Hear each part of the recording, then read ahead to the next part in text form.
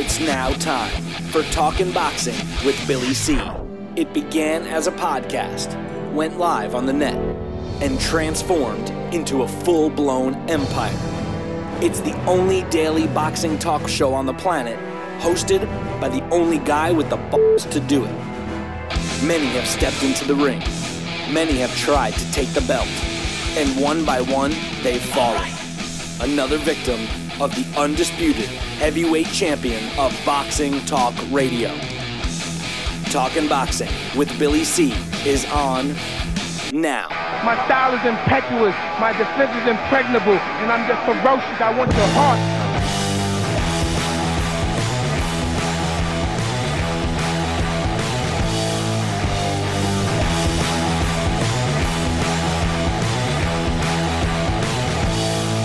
And we're coming to you live from the Billy C Studios in Lake George, New York. I'm Bill Calogero, and it's time for the Billy C Show. Good morning, good day, good evening. Whenever you listen, whenever you're watching, I hope you're doing okay. Today I want to give a special shout out to our two newest affiliates in Brunswick, Georgia, WGIG, and my buddies over in Nashua, New Hampshire. I can't even speak this morning. That's WSMN 1590. Glad to be part of your guys' sports programming. Hey, today's show, She's being brought to you in part by Sal's Neighborhood Pizzeria and Italian Restaurant located on St. Simons Island in Georgia. Check out the website, www.salsneighborhoodpizza.com, or give my man a call, 912-268-2328, 912-268-2328. Find out why I go all the way to St. Simons for an authentic Italian meal. And speaking of St. Simons, don't forget our next Billy C get-together will be the week of the Mexican holiday in September. I believe it's the second week, maybe? Second or third week. I'll get the exact dates. I know I was supposed to get them yesterday, but I'll get the exact dates. We have put together a great package for you. Includes everything but a hotel. You know why? Because there's a lot of options for hotels, and we didn't want to kind of tie you to one. So how about this? How about a golf tournament, a fishing tournament, a meet and greet? And who you meeting? How about some former world champions and some celebrities, et cetera, some dinners at Sal's, a breakfast, all of that is, and a fight night. I forgot that, the main fight night. So, hey, you're not going to want to miss it. It's a Thursday, Friday, Saturday. Bring the family. Bring your buddies. I don't care, but make sure you go. It is a ticket event, which means you got to have registered to be part of this. You want to get on the list? Right now, there's plenty of room. I know it seems a long way away, but make the plans now. Drop me an email, billy@talkinboxing, TALKINBOXING.com, and the first people that sign up will get a huge discount. Today's show is also being brought to you in part by my book, Tom Molyneux, From Bondage to Baddest Man on the Planet, is available right now where all good books are sold, and you can get a copy of this book right now while you're watching or listening to the show. Find out why I'm so adamant about getting Tom Molyneux's story told. It's a good one, trust me. It's a read that you can't put down. Once you pick up this book, you can't put it down. It's a fact-filled book, 7 years worth of research to find out everything available on Tom Molyneux. Get yourself a copy from Barnes & Noble or Amazon.com right now while you're watching or listening to the show. Or if you're looking to get a signed copy, just visit our website, BillyCBoxing.com, and click on the book. If you want more than one copy, I love more than one copy sales. Just drop me an email directly, Billy@talkinboxing, TALKINBOXING.com. Coming up a little bit later, we got Boxing Hall of Famer and New Jersey Boxing Commissioner Larry Hazzard. And we're going to talk about instant replay in boxing. And you know why? Because New Jersey, thanks to Larry Hazzard, already has instant replay in place. We'll ask him to explain the system, et cetera, et cetera. We hear commentators talking about how great it should be, we should have it, we should do this. And never once have I heard them say that it already exists in New Jersey. So we'll be talking about that with Larry and some other stuff. Like one of my topics today, it's got me all riled up. I know yesterday I got all jacked up over the Anthony Joshua and Deontay Wilder talk. No, not because I don't want them to fight, but because there's a strong possibility that Eddie Hearn will be bringing Anthony Joshua here to the state, specifically Brooklyn, and have him fight the winner of Baby Joe Miller. I'm sorry, not my man, Baby. I'm thinking of Baby Joe Macy. I'm looking at one of his pictures here, my man. But the Baby, Jarrell Baby Miller, and who's, let's face it, no disrespect to him personally, but he's a bum. I mean, he hasn't fought anybody against AJ. And he's suggesting, Eddie Hearn, he's suggesting that Deontay Wilder fight Dillian White. Should Dillian White get past Lucas Brown this weekend? And I say nay. I say nay. I say nay. And the reason is because no one cares about Anthony Joshua beating the snot out of Baby Miller, the bum. Nobody cares about Deontay Wilder beating the snot out of whoever wins between Dillian White and Lucas Brown. Nobody cares about that. All we care about is Deontay Wilder fighting AJ.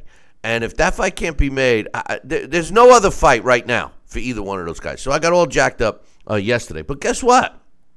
I'm jacked up today. And the reason is because of an open media workout that they had for Triple G yesterday. And, you know, he's very vocal with some of the things he's saying about Canelo. Canelo's a cheater. Canelo's been busted.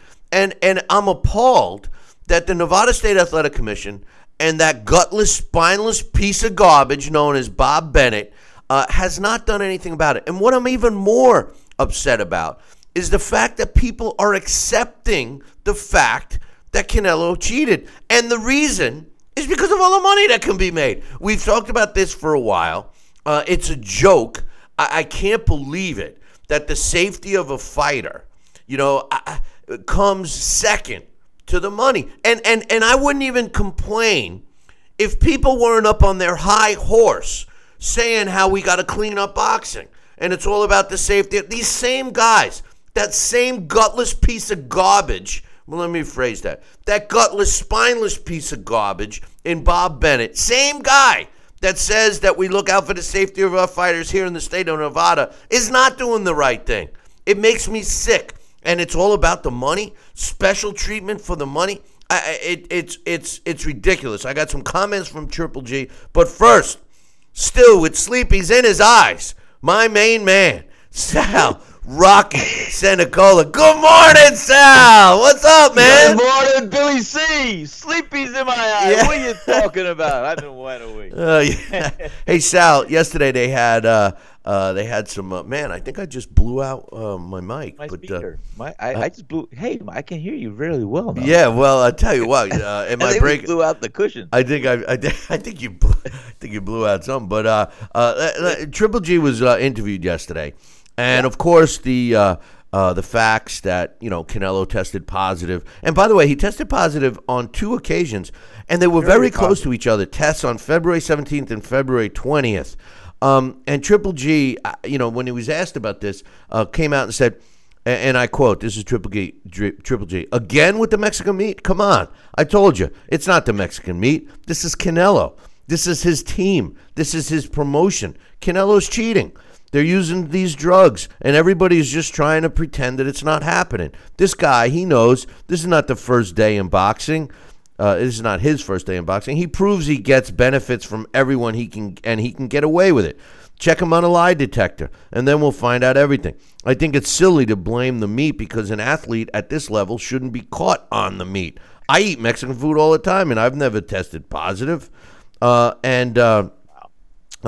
of the just a little note here, because of these positive tests, according to the gutless, spineless piece of garbage, Bob Bennett and his Nevada State Athletic Commission, they are declining to make any kind of comment or announcement on any, if any, disciplinary action because they claim they're in the process of investigating the situation.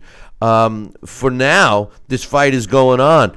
Triple G says if nobody from the commission cancels it, I'm going to just do my job. But this a hot topic about doping. What did he inject in his belly? What are the marks on his belly? Look at these photos. These questions should be asked of the commission.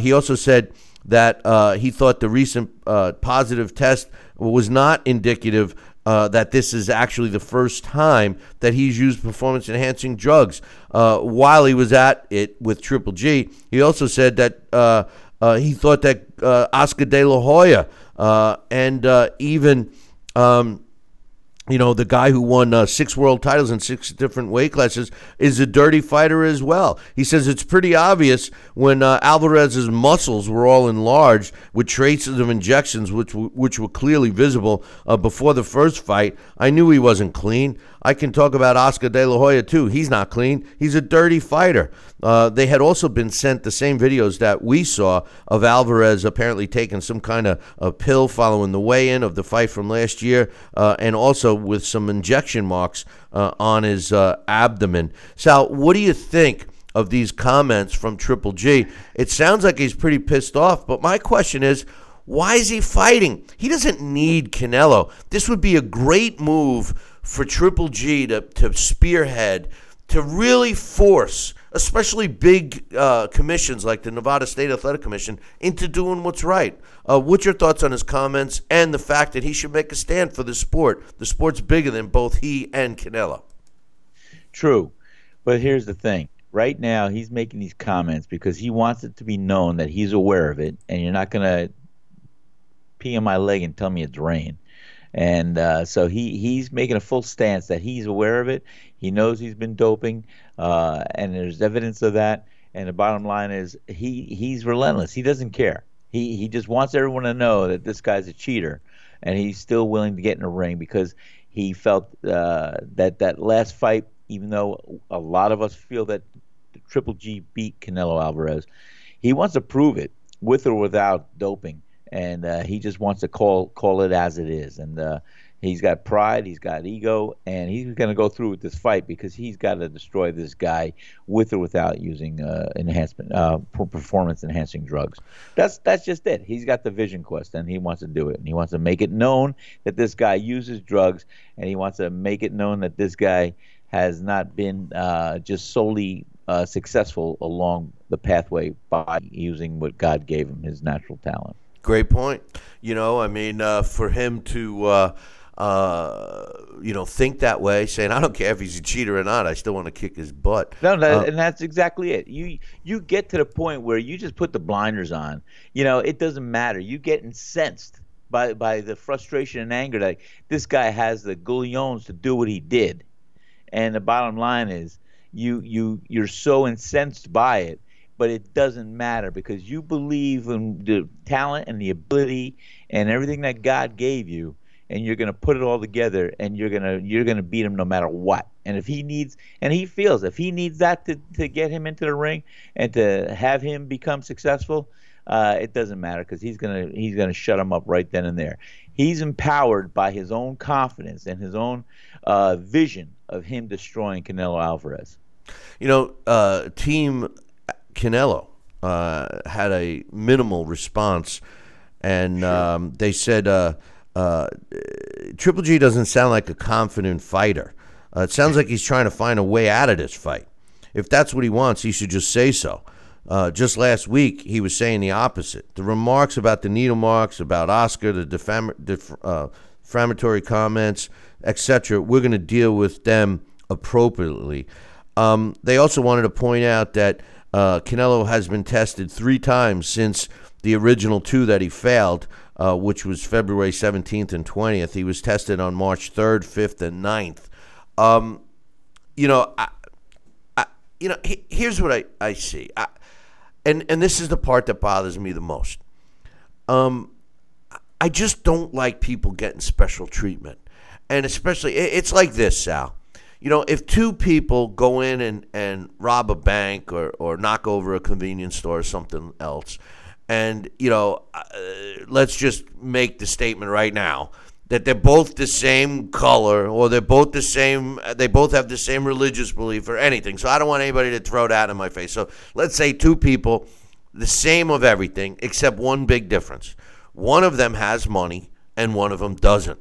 And they both get caught, and they both go before the trial process. And the guy with the money pays and gets a lawyer, and the guy without the money has to accept the public defender. And at the end of the trial, I'd bet you dollars to donuts, or donuts to dollars, whatever the statement is. I'll bet you whatever I got, that the guy with the money gets off, and the guy without the money doesn't. And they're both guilty. So my point is isn't this the same what's going on here? I mean, here you have the Nevada State Athletic Commission trying to cover this up. Listen, they let Floyd Mayweather have IVs in his arm, and they wouldn't let Manny Pacquiao get a cortisone shot in his shoulder before their big fight. It is what it is. But is it fair? And I don't think it is. I think in life, forget about boxing, I think in life it should be an even playing field. I just don't understand why it's not and why people accept it. And that's what's happening here, Sal. Well, it's a shame because, it is revealing and becoming more and more known as far as the facts and everything else about this. And it's almost like, well, why are they making special concessions for this person, but yet they'll come down like a hammer on somebody else? Well, maybe because what you just said is true.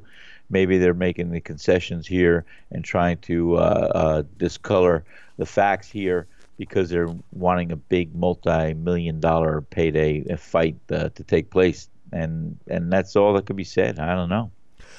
I tell you what I would do. Right now, I would want to see an investigation on Bob Bennett. And the reason why I say that is there's too many things, too many coincidences has been happening since he's been where he is. The truth of the matter is everyone should be treated equal, whether that's on a good note or on a bad note. What I mean by a bad note is in a negative situation like we're talking about now. They should be treated equal if they win and equal if they lose. That means if somebody's cheating, then they should be reprimanded, regardless of who the person is, regardless of their name, regardless of the money, regardless of the revenue streams that they bring in. And that's what appears to be happening in Nevada. And it seems to happen in Nevada a lot, that we got, a special treatment being made to special fighters. And then the poor guys that are trying to work their way up are getting kicked to the curb. That's my biggest problem here. Triple G has the potential right now to walk away from this fight and give the reason that two reasons. Number one, he could say he refuses to fight a cheater in Canelo, and then Canelo will have to face that music with the public and the fans and the sport. And number two, he should also be making a stand against Bob Bennett, that gutless, spineless piece of garbage that's controlling the Nevada State Athletic Commission, and make a stand. And it would be worth something. It's not like Triple G can't go get another fight and make some big money. I mean, it can't be all about the money.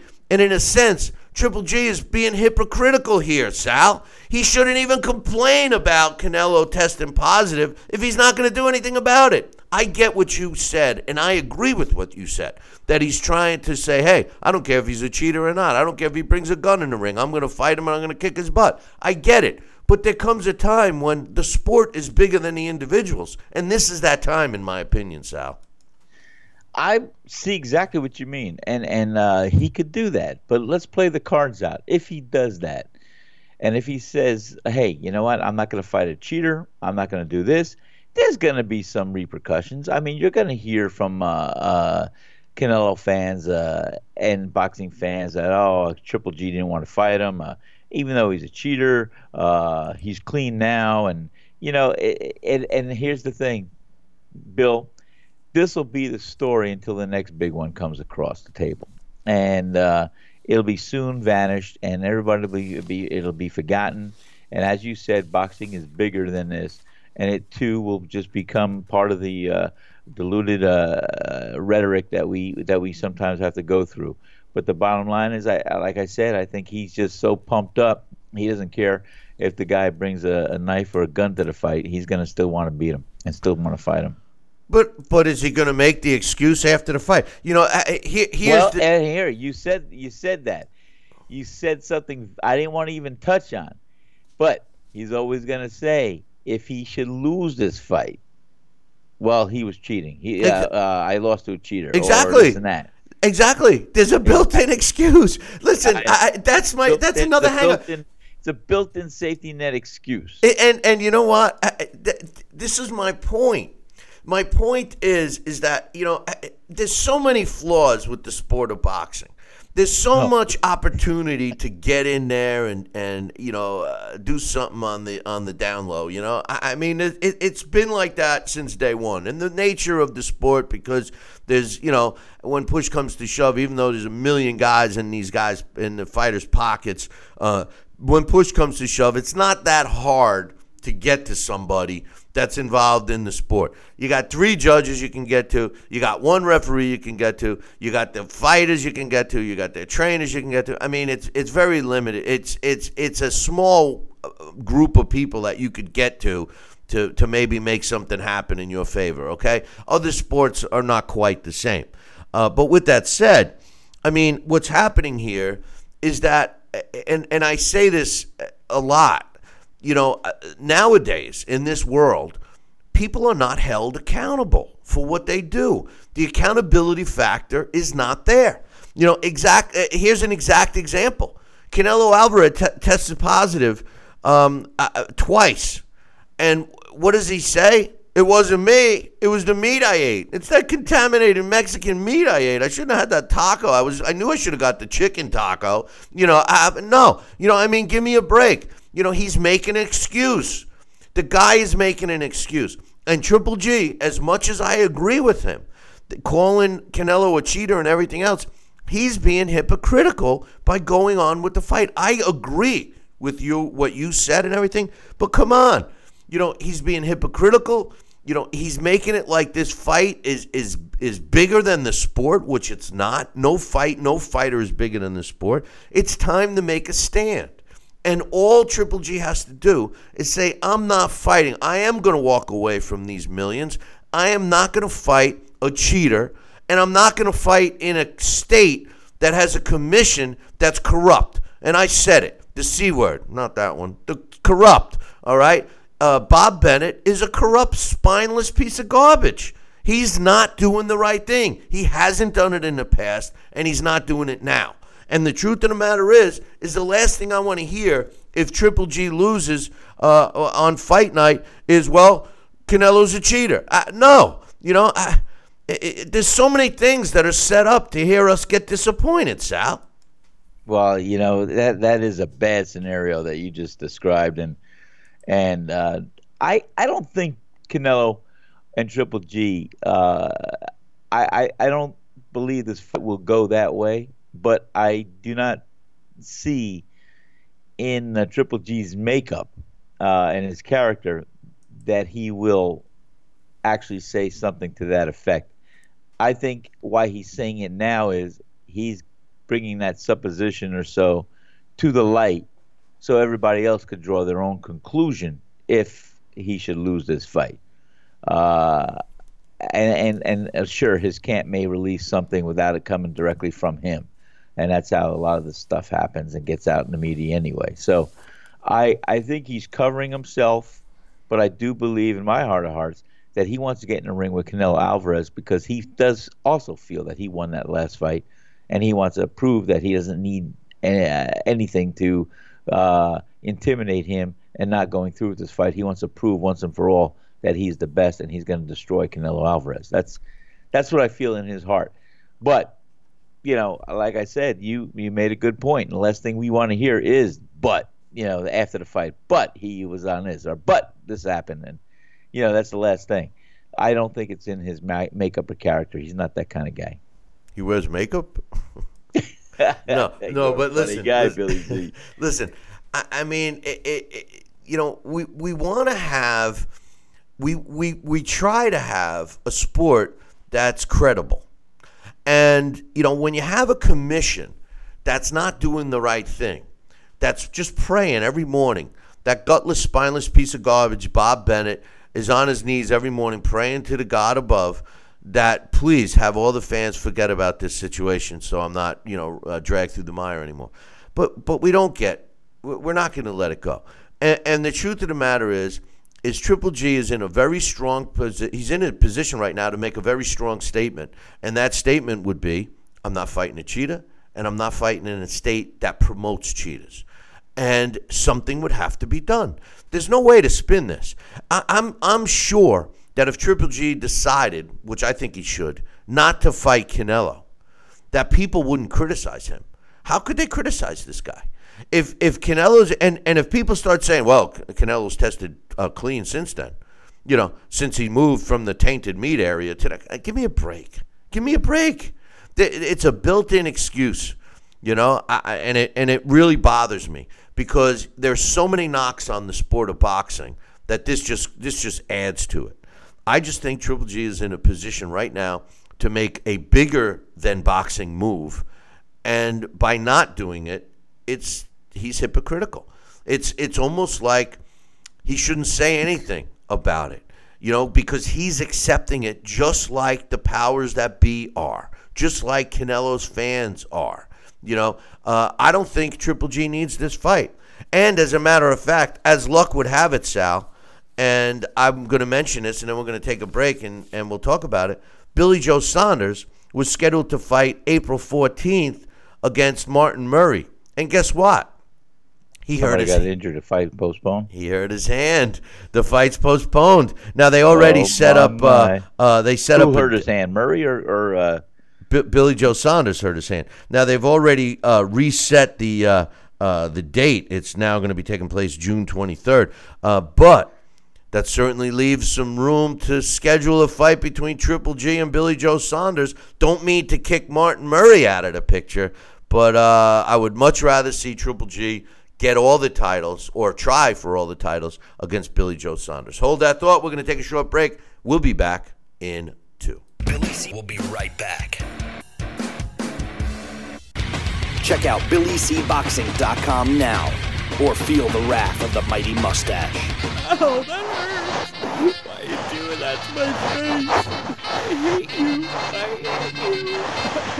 That's BillyCBoxing.com. Consider this your warning.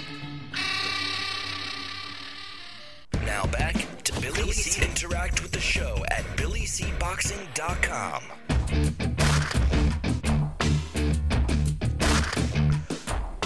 And we're back. You're watching and listening to the Billy C Show. Glad you could be with us. Don't forget about the super chat over in YouTube.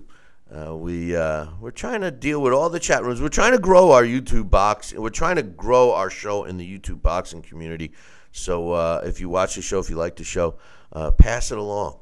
I guess it's all about the subscribers on YouTube, huh? And we want to increase ours. But in any event, Sal, before we went to break, Billy Joe Saunders injured his hand. They've already made a replacement date or a rescheduled date for June. The whole card that had been scheduled for April 14th was postponed. Now some of the other fights are going to be put on other cards, but they are going to be fighting still. They rescheduled it to June 23rd. Murray said he's gutted, but he's happy there's a new date set, and he's looking forward to it. I still believe Triple G should go after Billy Joe Saunders and walk away from Canelo. What's your thoughts? Well, don't think that that might not be going through some people's minds, and this postponement, although it could be from an injured hand, might be giving some time to weigh out the trade-offs here, see what's going to happen. You may very well see that, Bill, if he decides to go that route. We'll see. This game is the bouncing ball keeps going, Yeah, a bouncing boxing glove.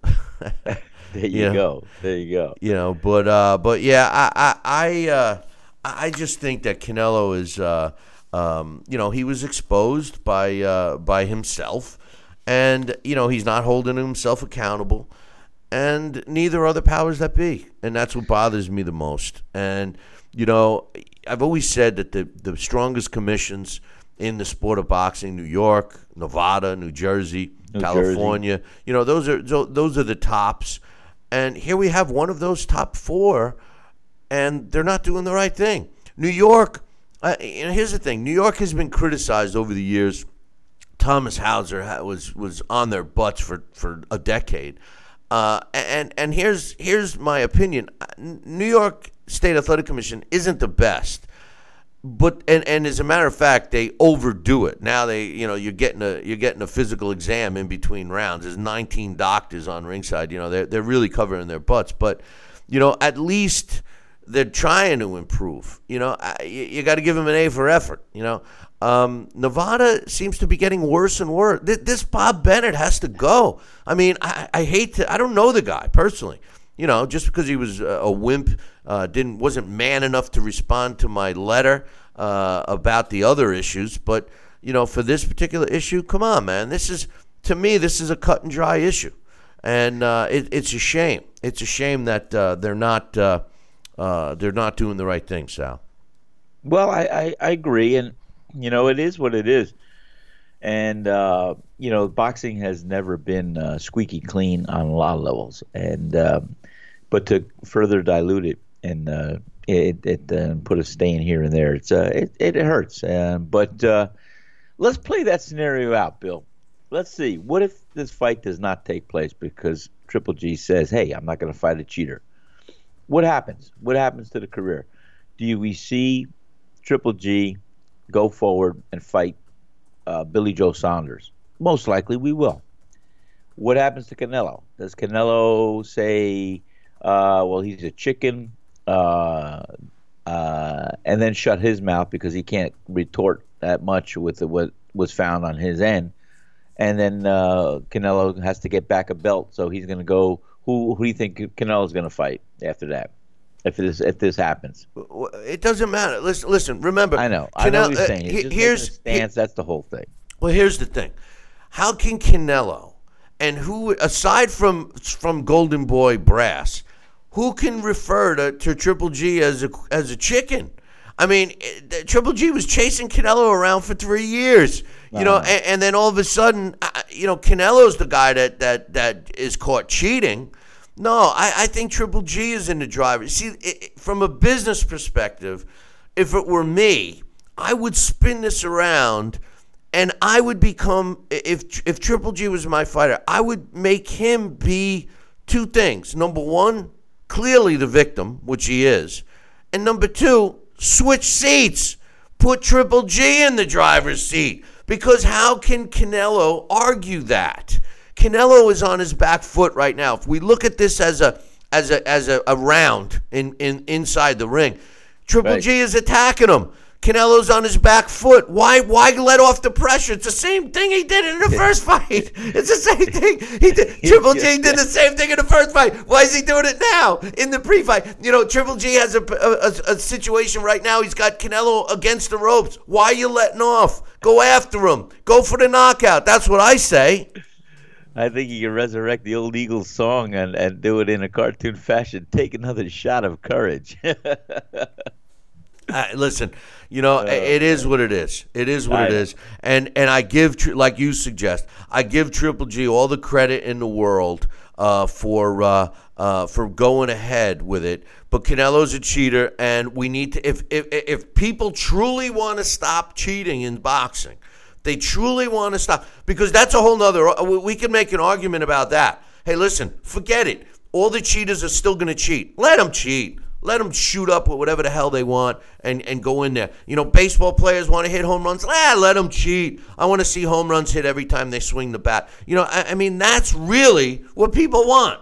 But they hide behind it. They use the he's a cheater when it's convenient for them.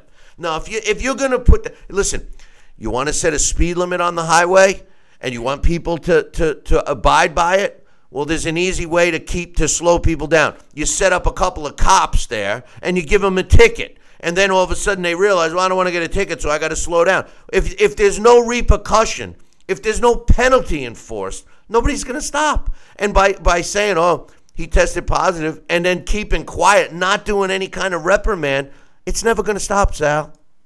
No, you got a good point, and that's a good analogy, Bill. And I'm trying to see what can be the fallout and what's going to happen. I think, as we see it here, it's the cat's out of the bag, and the mentality of each fighter is going to be evident if they get in the ring the night of the fight time. And you got Triple G who doesn't care if he takes a gun to a knife fight, because he just feels in himself that he's going to beat him and destroy him. And you got Canelo. Now, what demons is Canelo going to have if he has to stop taking this stuff, the juice, so to speak, if he was caught and there's no other way to mask around it, because he can't take that chance right now. He's going to go into the ring with a little deflated ego, because believe it or not, maybe that it was, I don't want to say dependency, but lack of a better term, but it's like you get an additional how they can classify it as just a benefit or competitive edge is how you can nullify it and make it as benign as possible, calling it a competitive edge. So he's not going to have that competitive edge. What is that going to do to his psyche? Well, knowing the last time he fought Triple G, maybe he had some substance that made an enhancement or competitive edge. Now he's probably not. So, I think Triple G's weighing that into the consideration here of going through with the fight and saying, well, I'm going to play with this guy's head and everything else and his body and his soul. I'm going to take it and I'm going to beat him. That's all. Who? That you think that Triple G is playing with Canelo's head, or you think Canelo's playing with Triple G's head? No, I think that Triple G could play with Canelo's head in that fact that, if he can't use the juice, so to speak, for training and getting back into the ring, and there's going to be all kinds of tests being made up to fight time and then after. Well, I think that, Triple G knows that that's going to be, well, if he went through with this and it wasn't detected in the first fight, and he felt that was an enhancement to help him win or to help him sustain a level of ability to fight as he did, well, he's not going to have that crutch to lean on this fight, because it's going to be disclosed and disposed, and they're going to be testing before, during, and after the fight. And not having that enhancement is going to be playing with Canelo's psyche, possibly. That's all I'm suggesting. Okay, well, that makes sense. If he really felt that he needed something to help him win. A fighter that does something like that breaks the rules like that. See, that's why it's so evident right here what's going on. It's bigger in this picture. Let's say Canelo Alvarez just started the last fight. Let's say Canelo Alvarez has done it just for his big fights, the last couple fights, or this fight with Triple G that took place last year. And now Canelo feels like, wow, well, I took the juice and I did really well with it, and I got a draw with Triple G, and I'll do the same thing, and this time I'll beat him. Well, he got caught with his hand in a candy bag, literally, and now he's not going to be able to use that so-called wonder pill or juice that he felt dependent, or that he considered or counted on his last time out. So there's a little flaw in his self-confidence. That's all I'm suggesting may be a scenario that Triple G is also counting on, that, hey, I don't care. It's out of the bag. I'm going to fight him no matter what. And if he needs the juice and he's not going to be in the ring with the juice this time, I'm going to totally destroy him. That's just what I'm saying could come into play here. I don't know. Here's the thing. And this is the truth, and I like both fighters, honestly. Canelo didn't get caught cheating in the first fight, so we have to assume that he didn't cheat. But what's going to happen is everyone's going to assume he's been cheating. And, the fact remains that he got caught this time. But I think the worst part of it is the policing body, which is the commission, is not doing anything about it. They're not giving us any answers. And it's making it worse. But anyway, I just feel that Triple G should walk away from this fight and make a statement, not for himself, but for the sport. Sal, I know you got to go and make another cup of coffee or 2 or 9. We are going to get Larry Hazard on the line. We'll come back to you after our blast from the past, so don't go anywhere, all right? I look forward to listening. Thanks, all right, my man. We'll be back with Larry Hazard. Don't go anywhere. Billy C will be right back. Hey, fight fans, check out KOFantasyBoxing.com.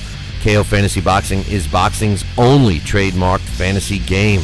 Check it out, www.KOFantasyBoxing.com. Select your own gym, your own fighters, track them through a season that can last from 3 months to a year, depending upon which league you join. You got to check this out, man. www.kofantasyboxing.com. Join it today. Again, www.kofantasyboxing.com, and tell them Billy C sent ya. The one, the only, Don King. Makes me feel good, Billy, to have you, the #1 show in the country, talking boxing with Billy. So I invite each and every American that's listening to this great show to tune in, because we want you to be there with Billy and me. Now back to Talking Boxing with Billy C., the only radio host man enough to take a punch from Mike Tyson. Wait a minute, man. Hold on there. Jeremy, man, I need you to take this one, all right? Wait, what? No way. I can't do this. Need I remind you I'm Billy C., damn it? Now put on that mustache and get in there. Hey, look at me. I'm Billy C. Crap.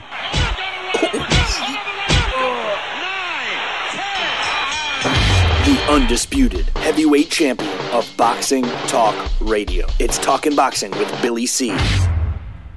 Now back to Billy C. Interact with the show at BillyCBoxing.com.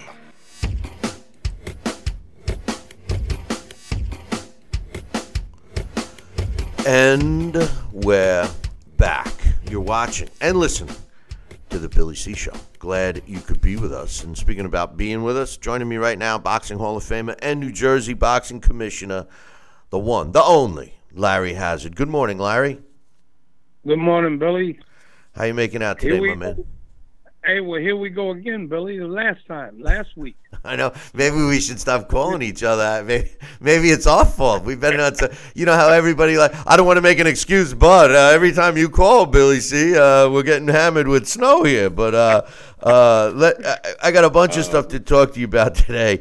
First and foremost, the fight that took place this past weekend, Ramirez against Amir Rahman. I enjoyed the fight. The fight was a great fight. I think I enjoyed the interview with Don King and Bob Arum a little better, although I'm not crazy about that new guy. I think he's trying to copy Larry Merchant's style. But about the fight itself, I thought the right guy clearly won, but I was really questioning I know you can't say or not say certain things, but Stacey McKinley, in my opinion, is a curse. I mean, anybody that has him in his corner for big fights, they never win. And I was amazed at the advice that this guy was giving Amir Rahman.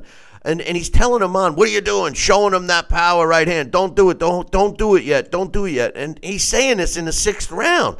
And by the end of the 7th, I'm saying to myself, when's he going to unleash it? What's he waiting for the next fight? I mean, so often do these trainers say the stupidest things in the corner. You know, it's like, hey, I know you can knock this guy out, but we need the round, so don't knock him out. What are you talking about? Anything can happen in this sport. What's your thoughts of the instruction that Amir Rahman got in the corner during Jose Ramirez fight?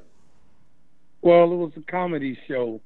That's why I call it a comedy show sometimes when I listen to these trainers. But all it does is it just confirms, you know, in my mind, the great need for real teachers in the sport of boxing again.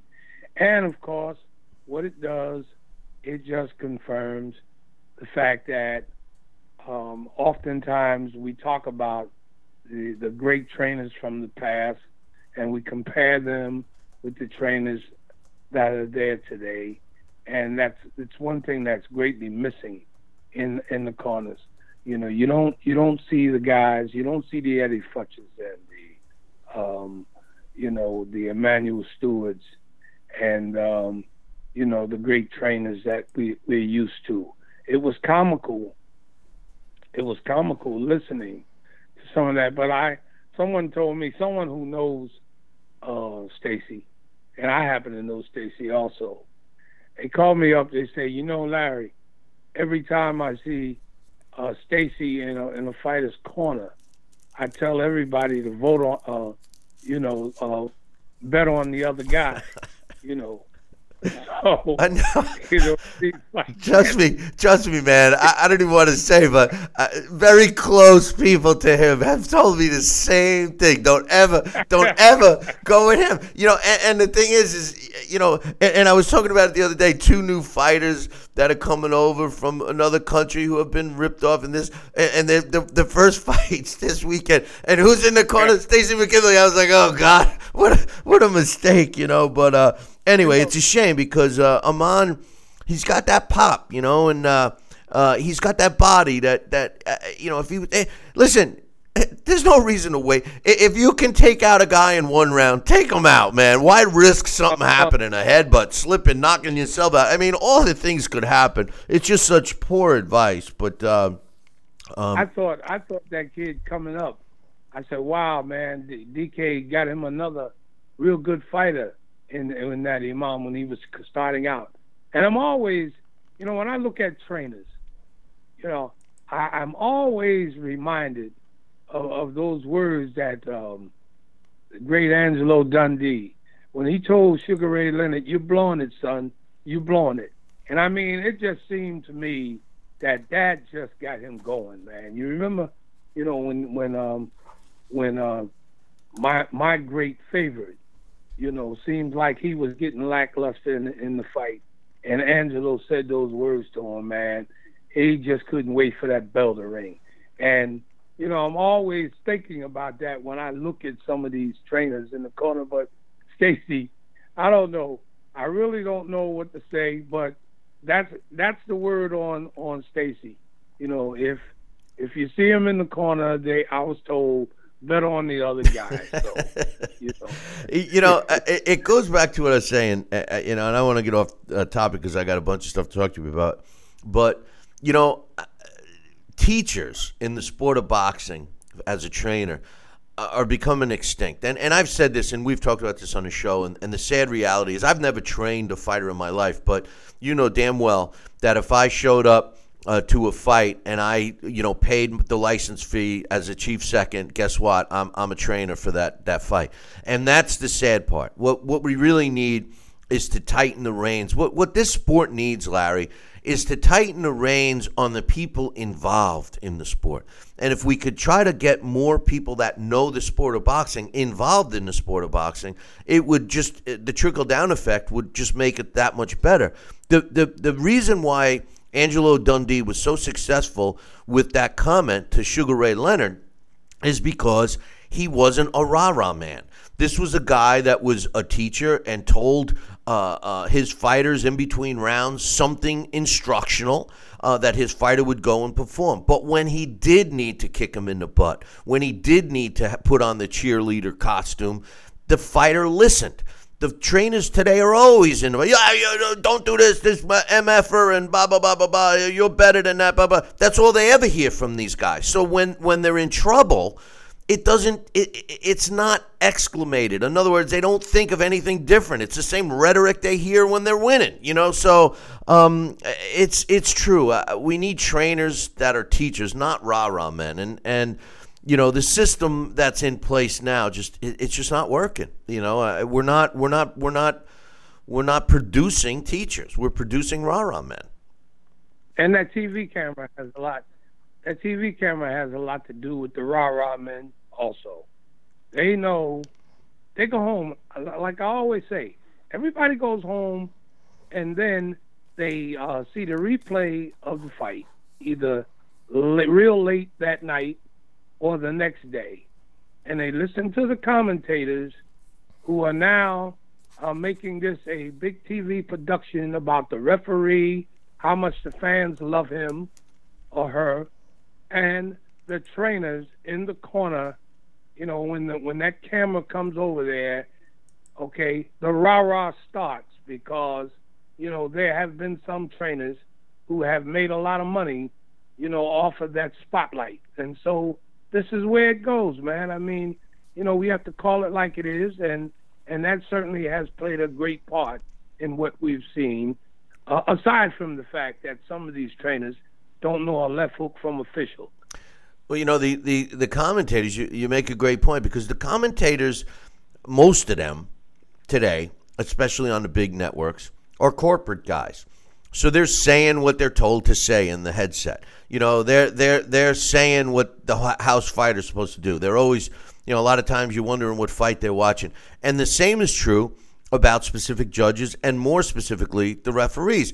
That guy, what's his name, Steve Willis or whatever, for him to get the accolades that everybody loves him because he makes googly-eyed faces and does his little dance and all, I think that's a travesty. That's embarrassing to the sport of boxing. The best referees, in my opinion, are the ones you forget who refereed the fight because they weren't in the picture. They were doing their job. Those are the best referees. But in any event, one of the things I wanted to talk to you about today that has been come up quite a bit and following that line with the commentators is very often we hear commentators saying, we need instant replay in boxing, blah, blah, blah, blah, blah. And I always say, why isn't any of these guys mentioning that Larry Hazzard has already incorporated instant replay in the state of New Jersey? So we talked a little about it last week. I said we were going to talk this week. So I want you to explain to everybody that's watching and listening, how does, since no one else is helping you, Larry, get the instant replay to be the norm and not the exception, how does the instant replay system work in the state of New Jersey as of right now? Well, it's difficult because we have really rarely used it or had to use it, and so it really, hasn't gotten the attention, and it hasn't made people aware of the fact that we do have it in New Jersey, and we've had it for quite a number of years now. But the problem is, Billy, is that the reason that you don't see it and we're not using it as much as we like is because it's an option that's given to the promoters and mainly for the major events in professional boxing and MMA. The one time, believe it or not, no, it was maybe twice, that we have used it was in MMA and in MMA events, and it was used very successfully, and we were able to implement it very quickly to correct a referee error, to correct a situation that had occurred in an MMA event. We've never had to really use it in a boxing event on site for something that occurred. And it works simply like this. In major boxing events where you have networks, HBO or Showtime or some of the major networks where we have a TV monitor that's placed on the in front of the commission station where the commissioner and the commission officers are sitting. And we are actually watching the fight from two perspectives, looking straight at the action in the ring and glancing back and forth at the monitor when you feel that it might be appropriate in heated exchanges and in a lot of infighting. You would closely watch that monitor because sometimes you can see things occur there that you don't see in real time, believe it or not. And so if something occurs, anything that would have a direct impact on the result of the bout is in play. If a knockdown occurs, or if a fighter steps on a fighter's foot and a fighter goes down and it wasn't a clear knockdown, or, which is very important, if a cut was produced by a punch or a headbutt. Those are the types of instances where instant replay comes in and is very critical, very crucial in the outcome, because it could make a difference in who wins or loses the fight. Those are the instances in which, we would bring it into play. And so, if that occurs, we would take advantage of the rest period just as they do when you're sitting at home watching a fight and there's a questionable event that occurs, just as we do sitting at home when they show it in slow motion or they show it through instant replay at home during that rest period, and you get a clear view of what occurred, we do the same thing. And if we have to make that correction, we do it. It's as simple as that. And I think that it hasn't really been noticed that much because of the fact that we haven't had to do it in boxing, and oftentimes in some of your regular club, what we call club shows, the promoters can't afford to pay for the monitor for the commission to have it, because it is at this point pushed back on the promoter.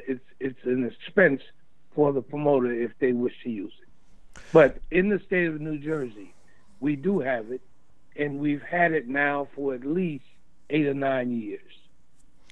So the bottom line is you got to have TV, a TV event, because that will have the hardware, so to speak, in place for you.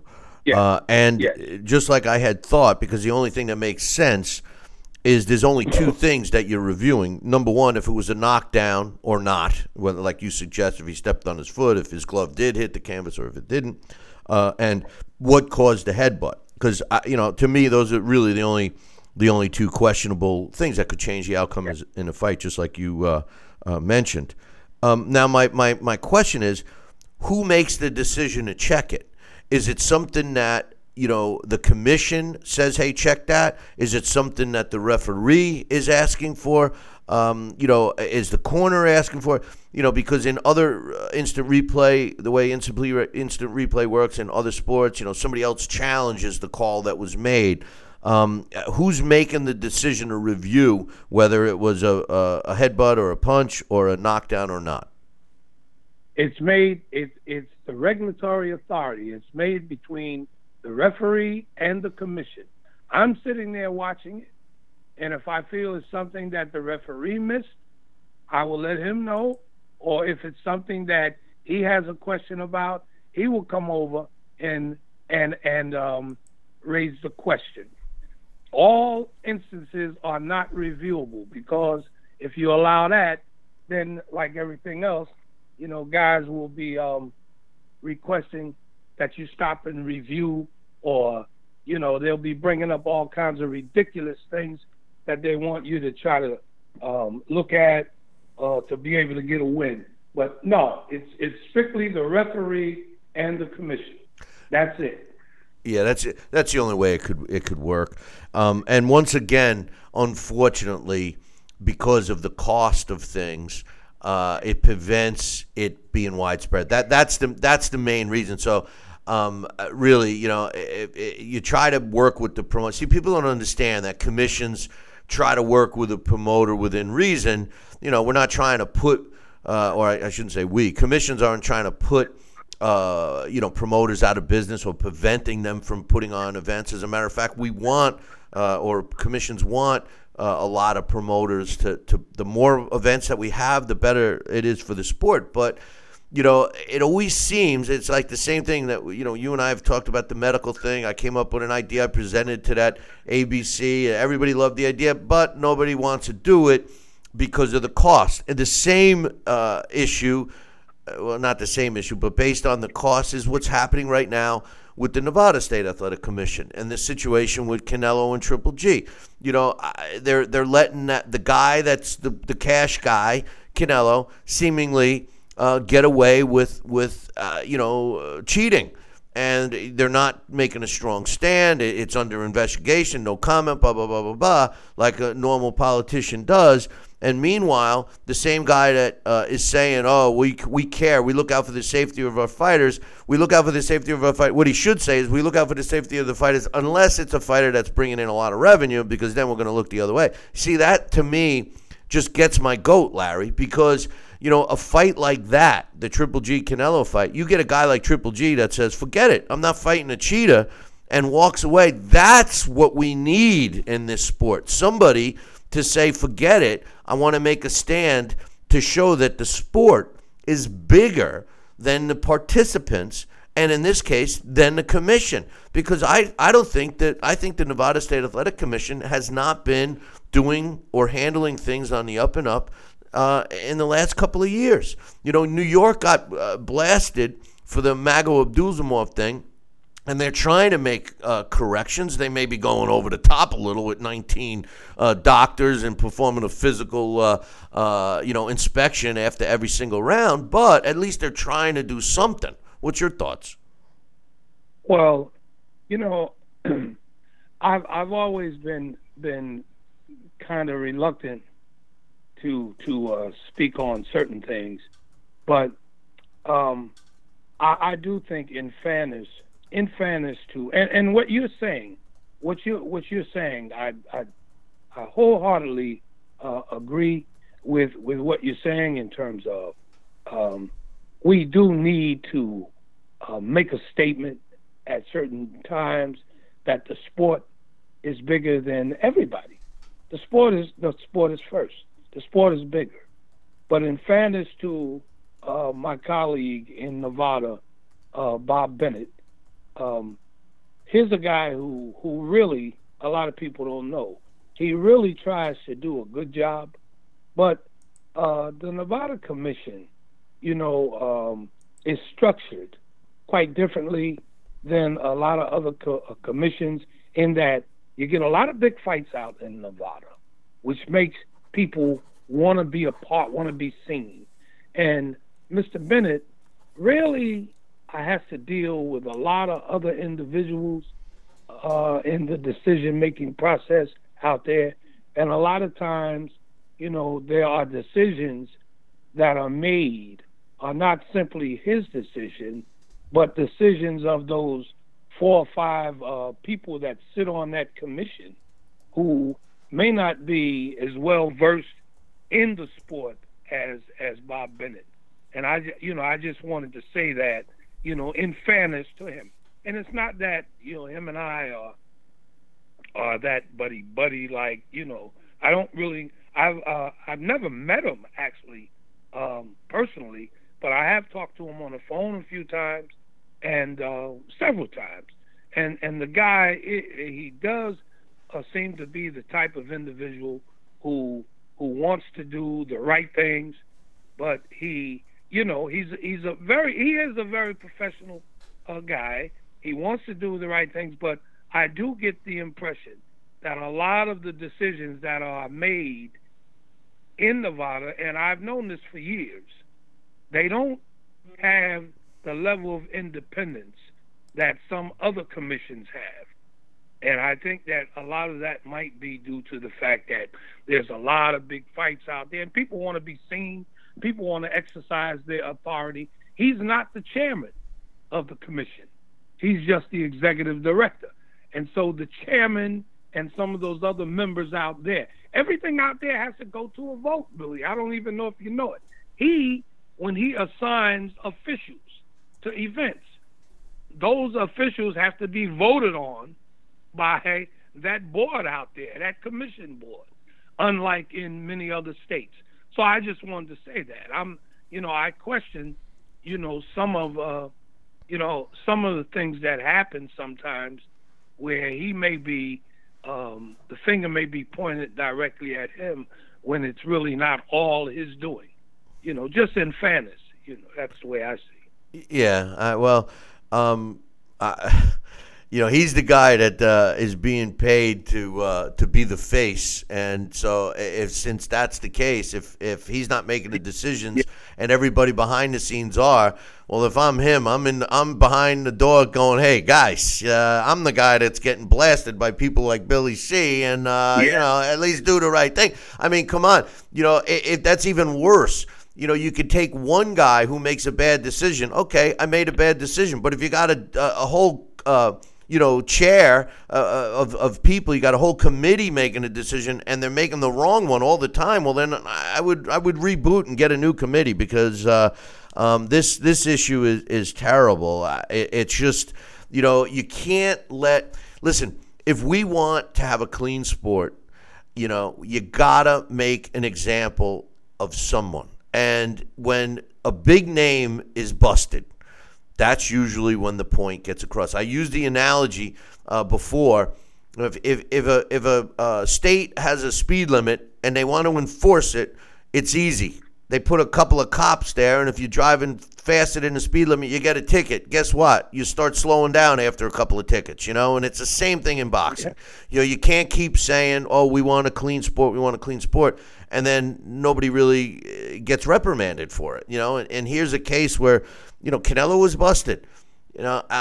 So everyone doesn't want to cancel the fight. There's too much money. Even Triple G himself is being hypocritical.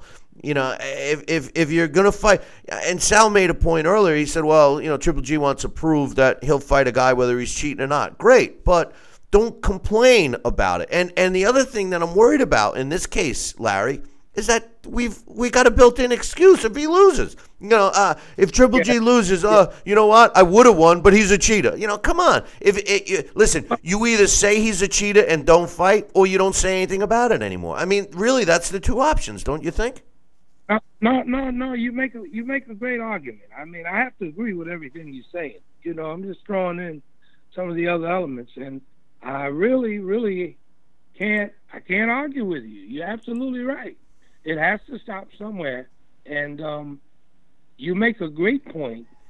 Where you say, we're creating excuses for the other guy if he loses, and that's a terrific point, because as well as I know, you're going to get that song and dance at the end. Well, I don't want to make up any excuse. Now here comes the excuse. Yep. Yep. So it's going to happen. So I really can't argue with you. You make a good point there. Hey, Larry, I got one more thing, and I got about a minute before I got to take a break. But we all want the Wilder Anthony Joshua fight. There's no question about it. And Wilder had a great performance in his last fight out. AJ's fighting Joseph Parker next week, et cetera, et cetera. Well, it was announced earlier this week that Eddie Hearn is considering bringing a big fight to New York, which we already talked about. But his plan is to have AJ, should he beat Parker, fight Baby Miller, who I think doesn't deserve even to be a headliner, let alone fight for a title, and Wilder potentially fighting Dillian White, should Dillian White win this weekend. And my point is why? These two guys, the only next fight that either one should have is against each other. We don't need to marinate this fight. Deontay has proven that he deserves the fight against AJ. Now, whether you think he's going to win or not, that's neither here nor there. Why make us wait? It doesn't make sense. The money that could be made in that fight would supersede both purses that they could make in a preliminary fight. What's your quick thoughts? Absolutely none at all. It makes no sense. Why? What are you waiting for? The only fight that I want to see, or anybody probably wants to see, is Wilder versus Joshua. And these other two guys that they're fighting, only further perpetrates the fraud of illegitimate matchups, because the fans know going in, what's going to happen. And, of course, in a fight, anything could happen, but God forbid we don't have another Tokyo, Japan with Buster Douglas and Mike Tyson in either one of those fights. What would that do to the matchup between Joshua and Wilder then? Exactly. So why are you putting it off? Why not just put them both in there and let's do this thing and get it over with? Exactly, and that's more evident in the heavyweight division than any other. That same bum that we're laughing at lands a lucky punch, and everybody loses millions and millions of dollars over it. There's no sense. You get into a car, God forbid, you get into a car accident. A bus hits you when you're crossing the street. I mean, all these things can happen. There's no sense. The greed factor is so obvious that they're the old saying, they're tripping over dollars to make a few pennies, and it's stupid. But anyway, enjoy the fight this weekend. We got that heavyweight fight, and we'll be looking to talk to you about it next week, brother. Okay, you too, Billy. And be careful with all that snow, will you? And I'm glad most of it's down by you, man. We're gonna get mist up here. It's going to go out into the ocean. So thank God we're getting saved once, Well, I'm at home. The state is closed. That's why I had you call me the other way. The state is closed. They don't mess around. They close right up every time we hear that a storm is developing. So I guess they don't want to take any chances, which is a good thing. So this is where I'll be. Right here in the house under the television. There you go. With my computer. There you go. Okay. And in your feety pajamas, I know. So, you have a good day. Stay warm. We'll talk to you next week. Okay, Billy. You too. Take care. That's my man Larry Hazard, Boxing Hall of Fame, giving us his thoughts. We're going to take a short break. When we come back, this week's Blast from the Past, Don King. Yeah, we did Bob Arum last week. Don King this week. We'll be back in 2. Billy C will be right back. Part of the Billy C Boxing Network. Check out BillyCBoxing.com now, or feel the wrath of the mighty mustache. Oh, that hurts. Why are you doing that to my face? I hate you. That's BillyCBoxing.com. Consider this your warning. Now back to Talkin' Boxing with Billy C. He may not have an Excellence in Broadcasting award, but the night's still young. And he's got martinis. So you never know what may be by morning. It's Talkin' Boxing with Billy C. Talkin' Boxing with Billy C. Now back to Billy C. Interact with the show at BillyCBoxing.com.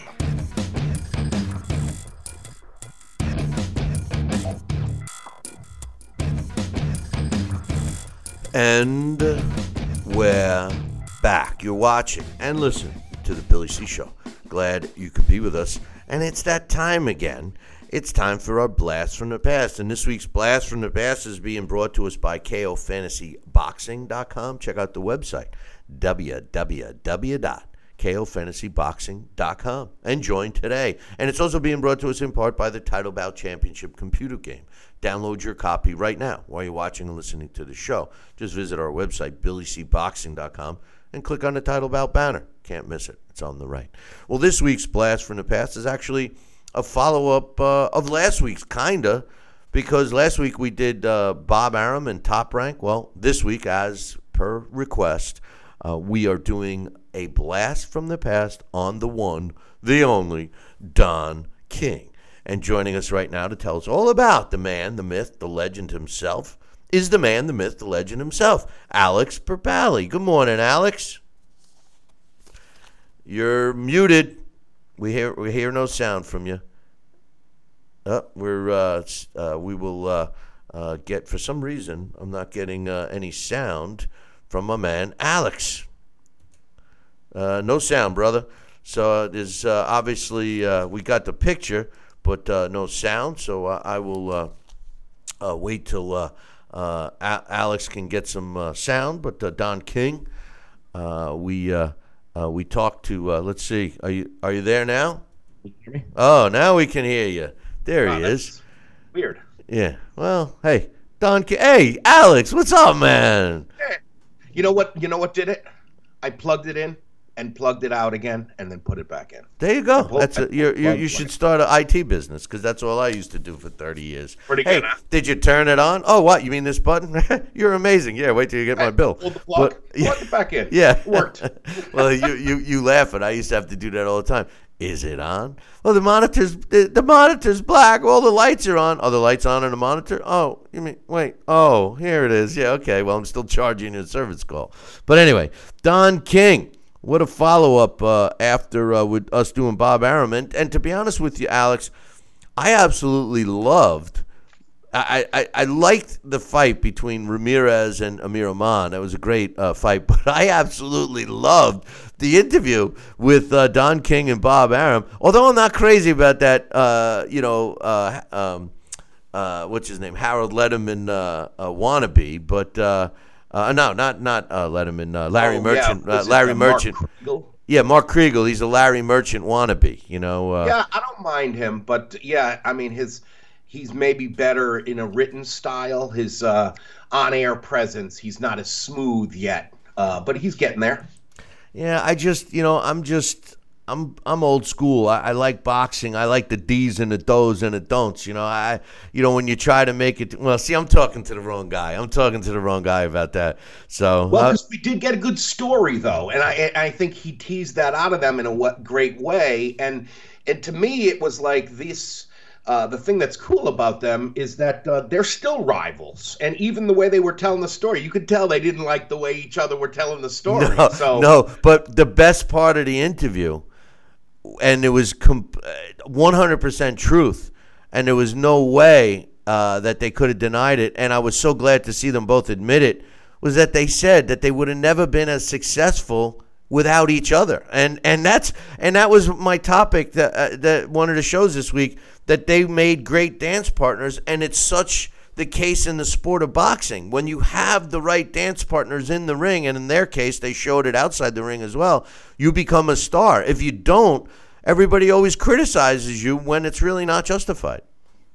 Yeah, and I think that idea that a rival and a sense of competition, that makes everyone better.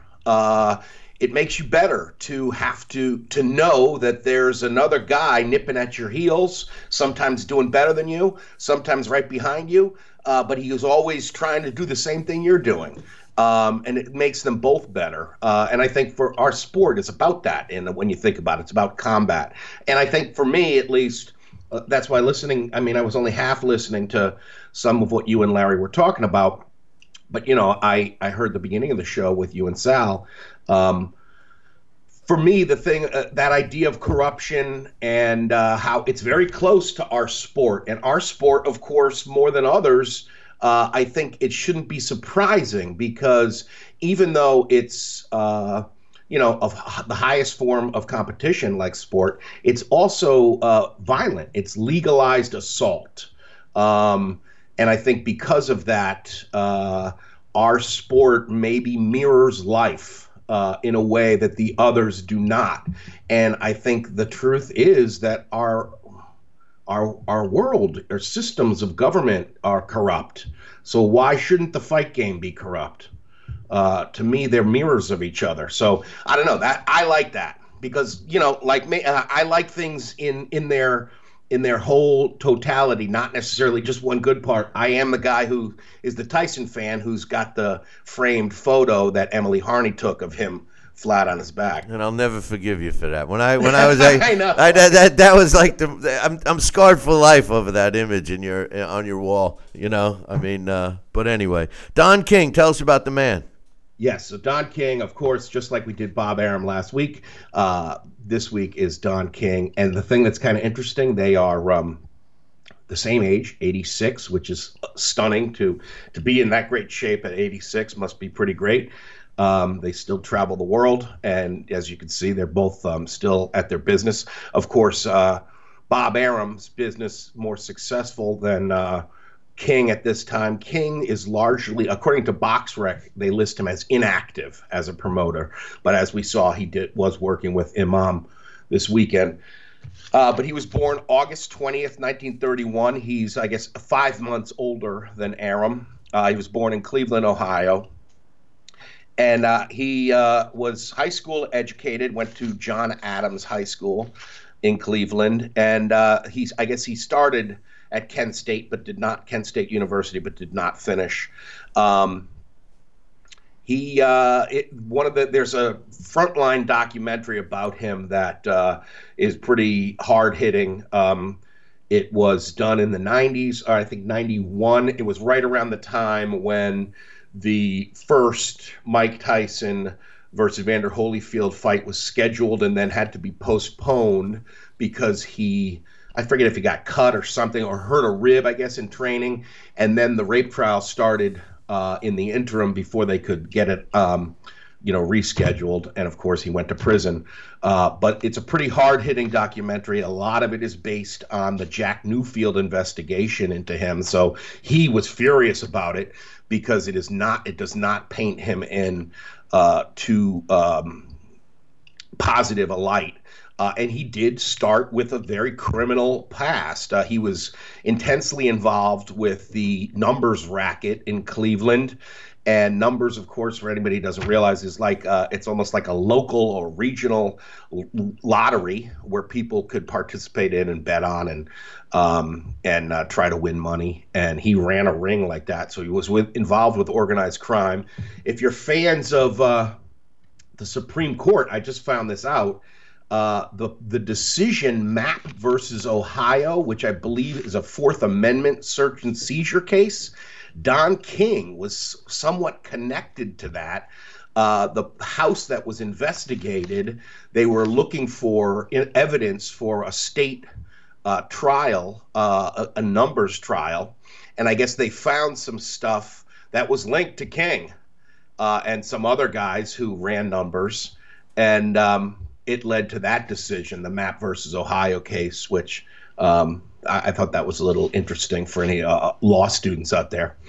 But one of the things that I did think was they do mention in that documentary, Billy C., that's pretty cool, is that, of course, his signature hair, that was the idea of a friend of his who was a soul singer named Lloyd Price, who thought, it would be a good idea to be as big as the fighters you're promoting, that people automatically got like a twofer show, that the show was the fight that he was promoting, but also his presence.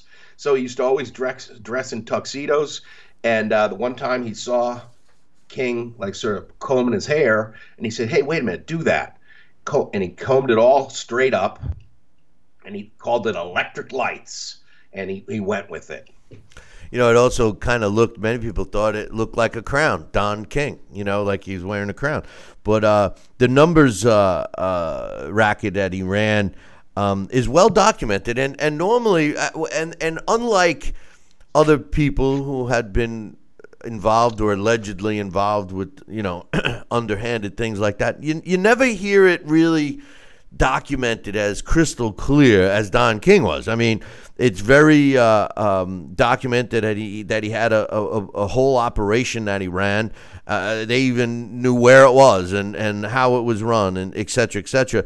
The famous thing, which the whole story is kind of fascinating, was that he was charged with killing two people in his life, and they were 13 years apart. One was when a guy was attempting to rob him, and he was shot in the back, and that was dismissed. He got over on that one.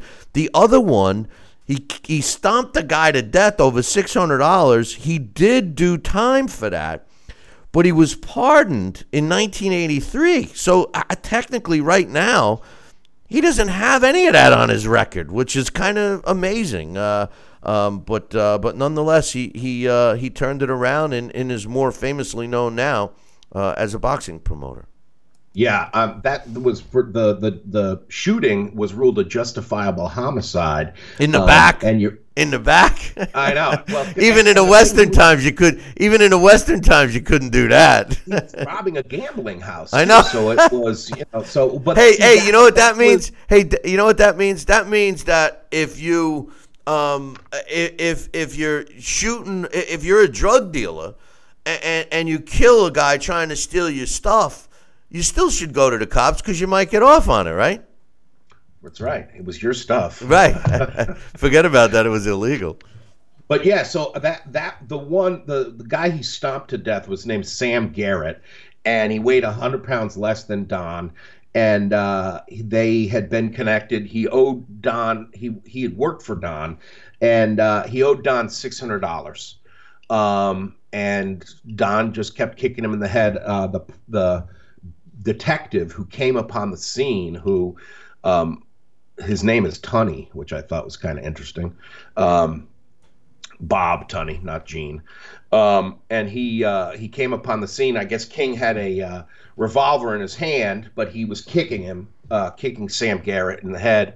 And as he came, he drew on him and he said, "Put the gun down." And King put the gun down. So as the cop went over to get the gun, Don took another kick at him, and then he died, I guess, within with hours or something. And you're right that he was going to trial on murder or homicide.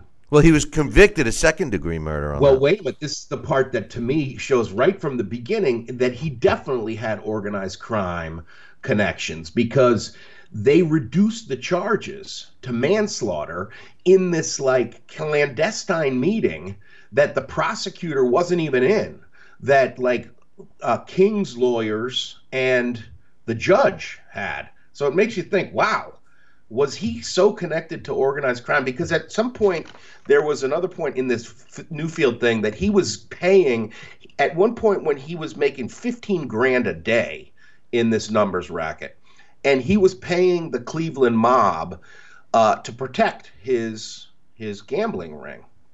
So how far was that connection if it involved a judge, perhaps, because you can't prove it, but in that meeting, the judge knocked the charge down to manslaughter. Why? And supposedly the cop was even approached to say, hey, he was approached by King's lawyer. Hey, Don King's a powerful guy. Do you want to, he could do a lot for you. And the Tunney said, no, nah. But I guess you wonder, all the witnesses didn't show up. So it went down to a manslaughter. So I thought that was interesting, because I had always heard it was manslaughter, but from what it sounds like, it could have been murder. Well, that fine line, and not to get into that, but that fine line between manslaughter and murder. Murder is premeditated. You make a plan, you go out.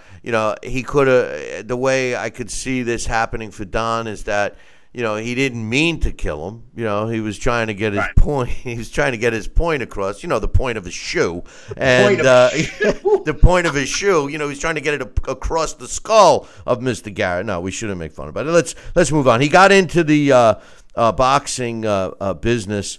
Really, nothing less than a huge splash when he put together one of the biggest fights in history in 1974 between Ali and Foreman. Tell us about that. Yeah, massive. And he really, this is the part where you do think of him as an impressive American character, is that despite this highly checkered past, he is a man of independent spirit and bold action, and he really puts this deal together. And a lot of it, we talked about this a little bit last week with the race card and the racial element behind, some of Evel Knievel's comments and the anti-Semitism that Aram got. But so King was in a sport that were predominantly black athletes, and for the most part, white promoters. So he had saw this avenue, especially in the 70s, where there was the sort of Black is Beautiful movement, and that spirit, and especially in the character of Ali, he appealed to Foreman Ali to their blackness, and it worked for him, and he convinced them both that he could get them $5 million. He got Zaire, the President Mobutu of Zaire, to buy into this fight, and after that fight, he started a 17-year monopoly on the heavyweight championship, all from the Rumble in the Jungle. And of course, even when it changed hands, Don won. He might come in there with Foreman's limo, like as he did in Jamaica, which was probably the biggest upset. Rather, he came in with Frazier's limo. And then Foreman crushed Frazier in one of the most brutal knockouts you'll ever will see. And you could see it on the video during the interview, Don grabbing Foreman's shoulders and kind of squeezing and saying, my man, my man. And it's like, you came with the other guy. But that was the way Don was. He won no matter what. He was smart, because what Don King did, and I don't know if he was the first guy to do this or not, quite honestly, but part of his deal was that he would always and when he made the deals, he would always somehow get a piece of the opponent. So he was covered, whether his guy won or lost. And if his guy lost the fight, he won. Because like you're saying, here he is, now he's with the other guy. And he made a lot of people a lot of money. And one of the things I know Don personally, and he's and I really know his son Carl very well. And Don is bigger than life, but the truth of the matter is he made a lot of people a lot of money, and the way he did it all came out on Saturday. He said, listen, there was no secret. I walked around with the cash, and Bob Arum was trying to use the race card. Well, you were hanging with you made black fighters feel more comfortable, and he said no, it was the money. And he says it doesn't matter what color you are, that the cash represents, you're dealing with multi-million-dollar and you hand somebody a suitcase full of $50,000 cash and they agree to it. Well, that's that aurora of the cash. And he's right. I mean, he knew that, and he learned that from the numbers game, how important the cash was. And to this day, it's a true statement, Alex.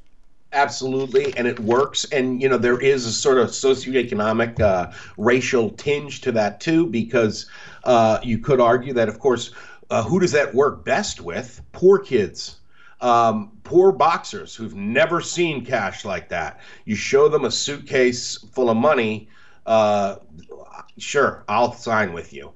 Whereas, somebody else might write them a check. Well, it's just a promise, This is a suitcase full of hundreds. The sad thing is that at times that worked for him as well. One of the ones that was very famous was he shortchanged Ali in the very sad fight when Holmes beat Muhammad. And supposedly he owed Muhammad Ali $1 million. Well, Ali was going to sue him. And King talked to Ali's friend, Jeremiah Shabazz, who was one of Ali's first Muslim teachers. And he said, look, take this suitcase full of money and bring it to Ali. And I think it was only $50,000. Yep. And he said, if you get him to sign this, don't give him the money unless you get him to sign that he won't sue me. And Shabazz did it. And I mean, that worked. And so that sort of money, he did those kind of things with Chavez, Julio Cesar Chavez. But of course, the one that it backfired on him. But hey, it was a nice try, was when Hasim Rahman upset Lennox Lewis in South Africa. When this is awful too, speaking of the race card, the way King told him, he was at a restaurant in New York, and I guess it was right around the time of the Trinidad Joppy fight, which was the Don King middleweight tourney. And he said he opened a fortune cookie, and it said, "Get Rahman, him ready." And he went to Rahman's hotel room, and I guess Rahman was in town too because it was right around the BWAA meeting for that year. And Rahman, of course, was the new upset heavyweight champion of the world after what he did in South Africa. And he showed Rahman a suitcase full of $500,000 in hundreds and said, "Hey, sign with me, and I'll get you a fight with Mike Tyson eventually." I guess John Ruiz was going to fight Holyfield. So King had his hand in there. Little did he know Lennox Lewis was going to be like, "Look, no, you're fighting me in a rematch." But he won. I mean, he took Rahman did sign with him, and Rahman was going to go to the BWAA meeting where he was, there was a dinner and then award ceremony, and he never showed up because he was meeting with King, and supposedly Roberto Duran was sitting next to him. He ate Rahman's steak, and at that meeting, Seth Abraham of HBO Abramson, I could have put his name wrong, had a check for $5 million or $4 million, something like that, for Rahman, but it would have been a check. Of course, he signed with King, and the deal ended up falling apart, of course, because Lennox Lewis sued King, and Lennox Lewis and Mike Tyson were some of the few people who sued King and won. Yeah, and Lennox, of course, sued and got Rahman to have to fight him, and then Lennox had probably the best performance of his whole career in crushing Rahman. Yeah, but the funny thing is did they really win? I mean, Lennox Lewis sued Don King for $385 million. He didn't get all of that. Mike Tyson sued him for $100 million. He ended up getting $14 million. I mean, Don King was an expert at settling things out of court. We're running out of time here. The bottom line, Don King been involved in the sport for a long time, and with all the biggest names, Alex, and that's to me the most impressive thing. The thing that's happened to Don King, I'll give you guys an inside scoop of what's going on with him right now. Not only is he 86, and not only is Alex 100% correct that he's not really an active promoter anymore. A lot of the reasons behind that is, Don King was a control guy. He had to have his hand on every bit of the boxing business. And as he aged and people started walking away from him, and that ESPN documentary really ruined it for him. A lot of fighters wanted to keep their distance from him, and Don King ended up suing ESPN and did not win that one. But basically all his cash cows started to leave, and a lot of the value that people think that Don has is not so much anymore. It was evident recently when he made a couple of purse bids, and I say recently over the last 5 years, where other organizations, other promotional companies were bidding like, for argument's sake, $2 million, and Don King won with a $15 million bid or something like that because he was out of touch. The values and stuff were changed. And Don King, the best way I could describe it, Alex, is Don King is going through what fighters go through at this aging thing. And, I like Don personally, and I hope that, he can go out kind of on top, not, kind of the way it's heading. But any final thoughts on Don before we got to wrap it up here, brother? That is sad, but there is a sort of poetry to that if he is ending up the way so many fighters do.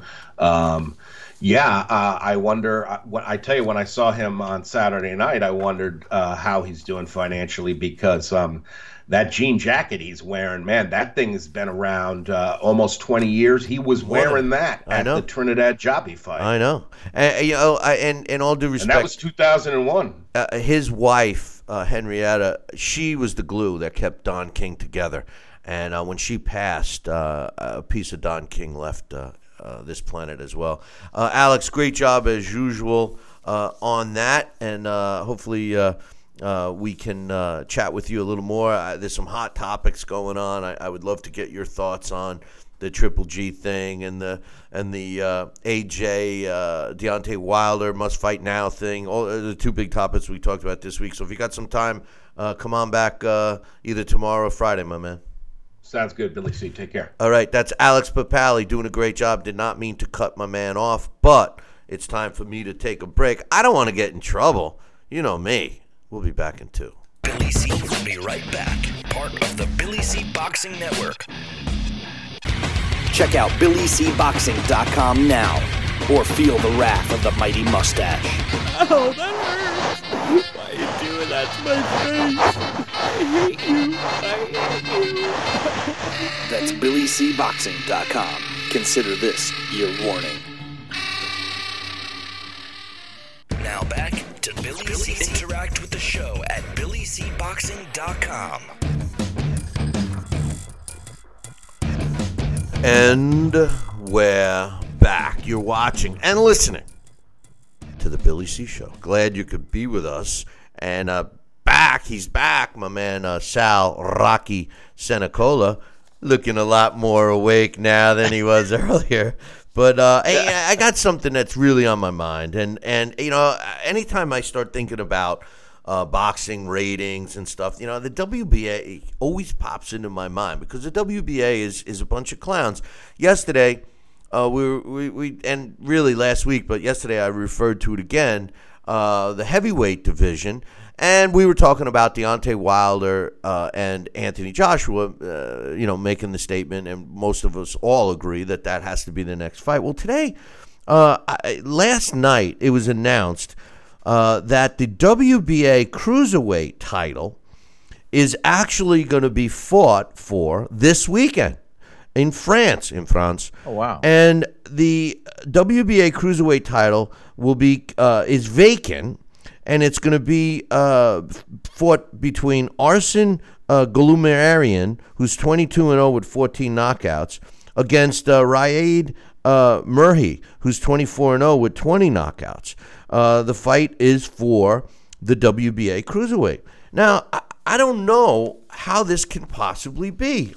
First of all, being involved in this sport the way I am, I was a little surprised that I had never heard of either of these two fighters, okay? So I did what most people do. I went and looked at the rankings, and lo and behold, these two fighters do not appear on anybody's rankings, okay? No one's rankings, Sal, except for the WBA. And lo and behold, not only do they appear on the WBA rankings, but they're ranked number 1 and number 2. Okay. Wow, that's great.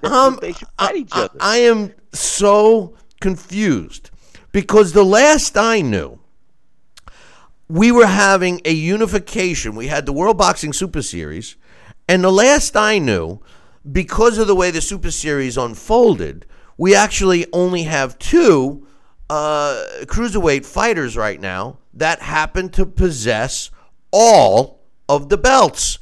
We have Oleksandr Usyk and Murat Gassiev. Now, Gassiev used to be the WBA champion, the super champion, and right. Denis Ledebev was their regular champion. What belt became vacant for these two guys to fight? I have totally lost this whole scenario. The WBA, along with the WBC and the WBO and the IBF, all agreed to participate in the World Series of Boxing. And they also agreed that they would have a unified champion and then address the mandatories after that. And lo and behold, Sal, the WBA comes up with 2 mysterious fighters that appear in their rankings this morning at number 1 and number 2, and they are all of a sudden fighting for a vacant title on Saturday. What's going on, my man? Well, somebody should ask Bob Arum.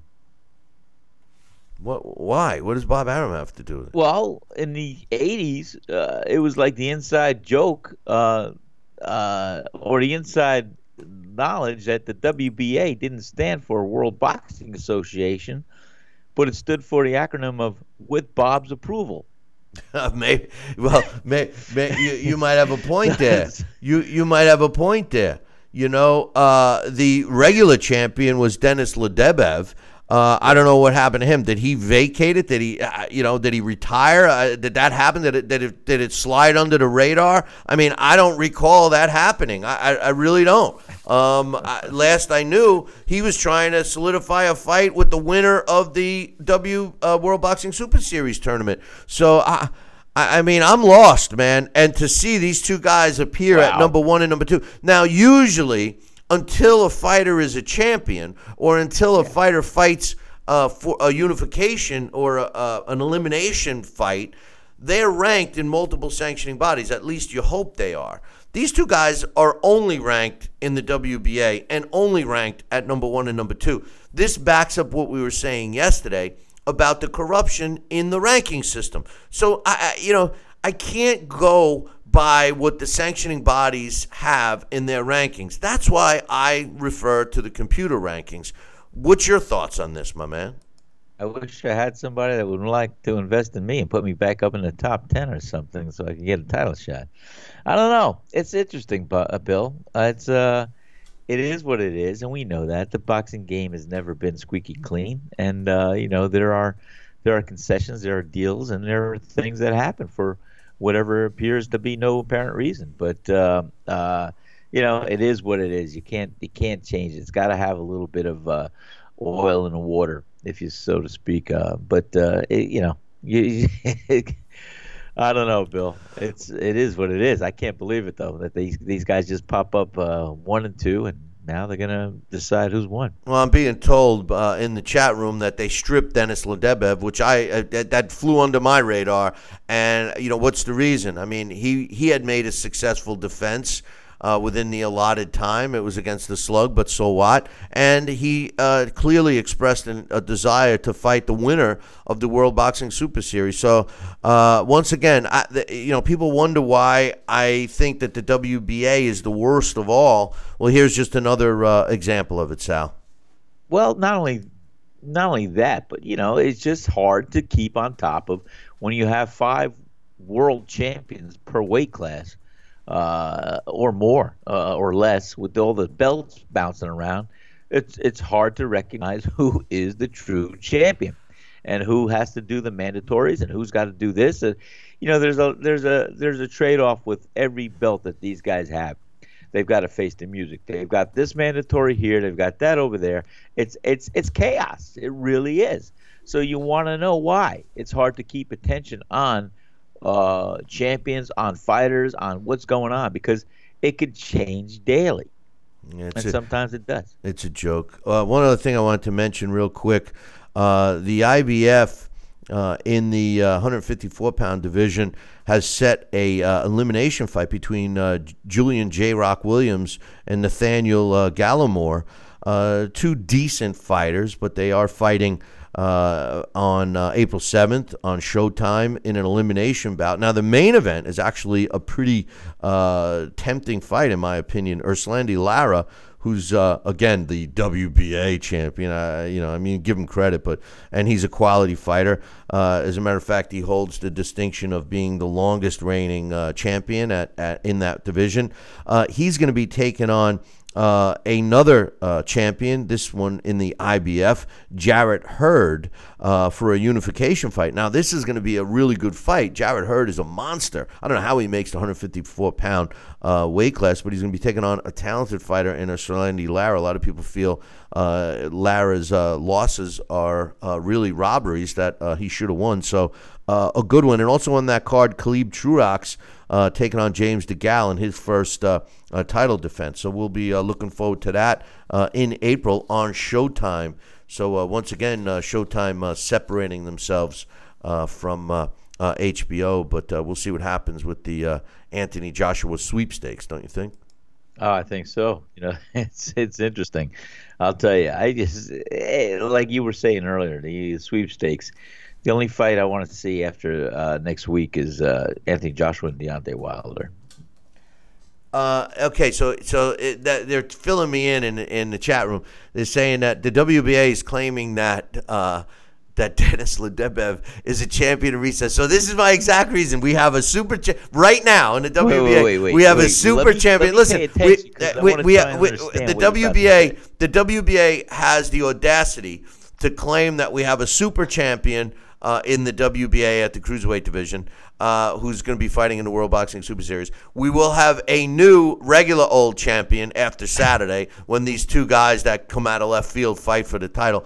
And Denis Ledebev, who used to have the title, who was so-called stripped or whatever, is not really stripped. He's a champion in recess, so he gets to fight the winner of this regular title at some point whenever he gets back from recess. I don't know if he's injured, if he's on vacation. I don't know what the deal is. But this is a joke. The bottom line with these sanctioning bodies, Sal, is if you want one of your fighters to fight and you send them a check, you're in. That's all it takes. You don't have to earn it anymore. That's why you see these fighters that don't fight quality fighters all of a sudden are ranked, and like Jarrell Baby Miller. This guy's a bum. He hasn't fought anybody. And I don't say that, he could very well become a champion someday and really fight somebody. But right now, based on his record, and like the great Bill Parcells once said, you're only as good as your record says you are. And this guy is undefeated, but when you look at his record, he hasn't fought anybody.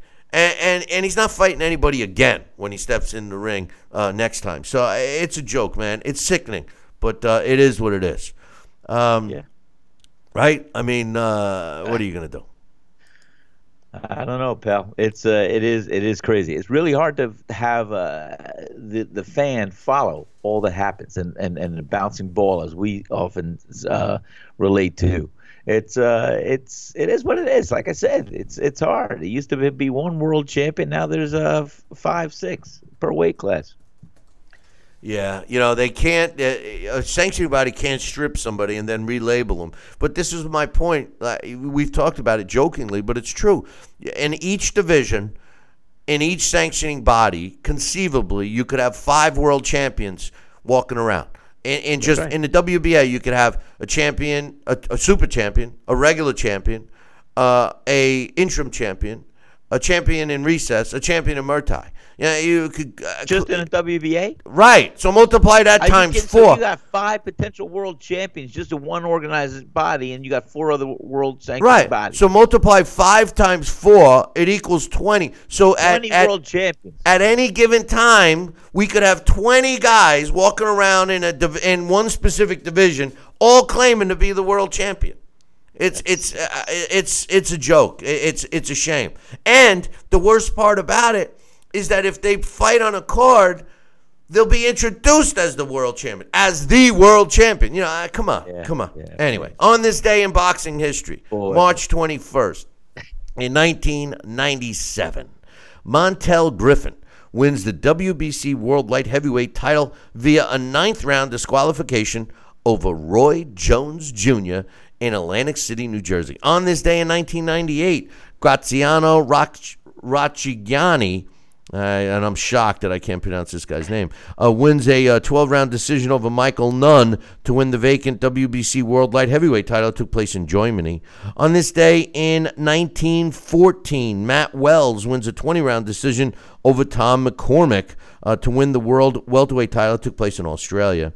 On this day in 1963, Roberto Cruz knocks out Battling Torres in the first round to win the vacant World Junior Welterweight title. It took place in California. And on the same card, Sugar Ramos knocks out Davey Moore in the 11th round to win the World Featherweight title. And that took place in Los Angeles, California on this day in 1963. Hey, Sal, you got any final thoughts today, my man? No. It wasn't Davey Moore. Didn't he die in a freak accident with a car rolling over him or something? Yes, he did. Yes, and he lost the title to Roberto Duran, I think, the junior middleweight title, wasn't it? Yes. Yeah. Well, there was two. There was two Dave Moores. Yeah. Okay. All right. More or less. Yeah. But yes, he did. That Davey Moore did fight Roberto Duran. But right. You're one of your. He had a freak accident with a car. I was so sorry to hear that. That was going back many years. Yeah, there was a lot of weird stuff. There's this book out of some weird deaths to fighters, like a guy walking in his sleep and falling into a pool with no water in it, and they claim, geez, he never walked in his sleep before. He owed the wrong people money. But anyway, hey, boys and girls, don't forget, make sure you tune in tomorrow morning. Same bat time, same bat channel. Until then, I'll leave you with this. Ciao, baby.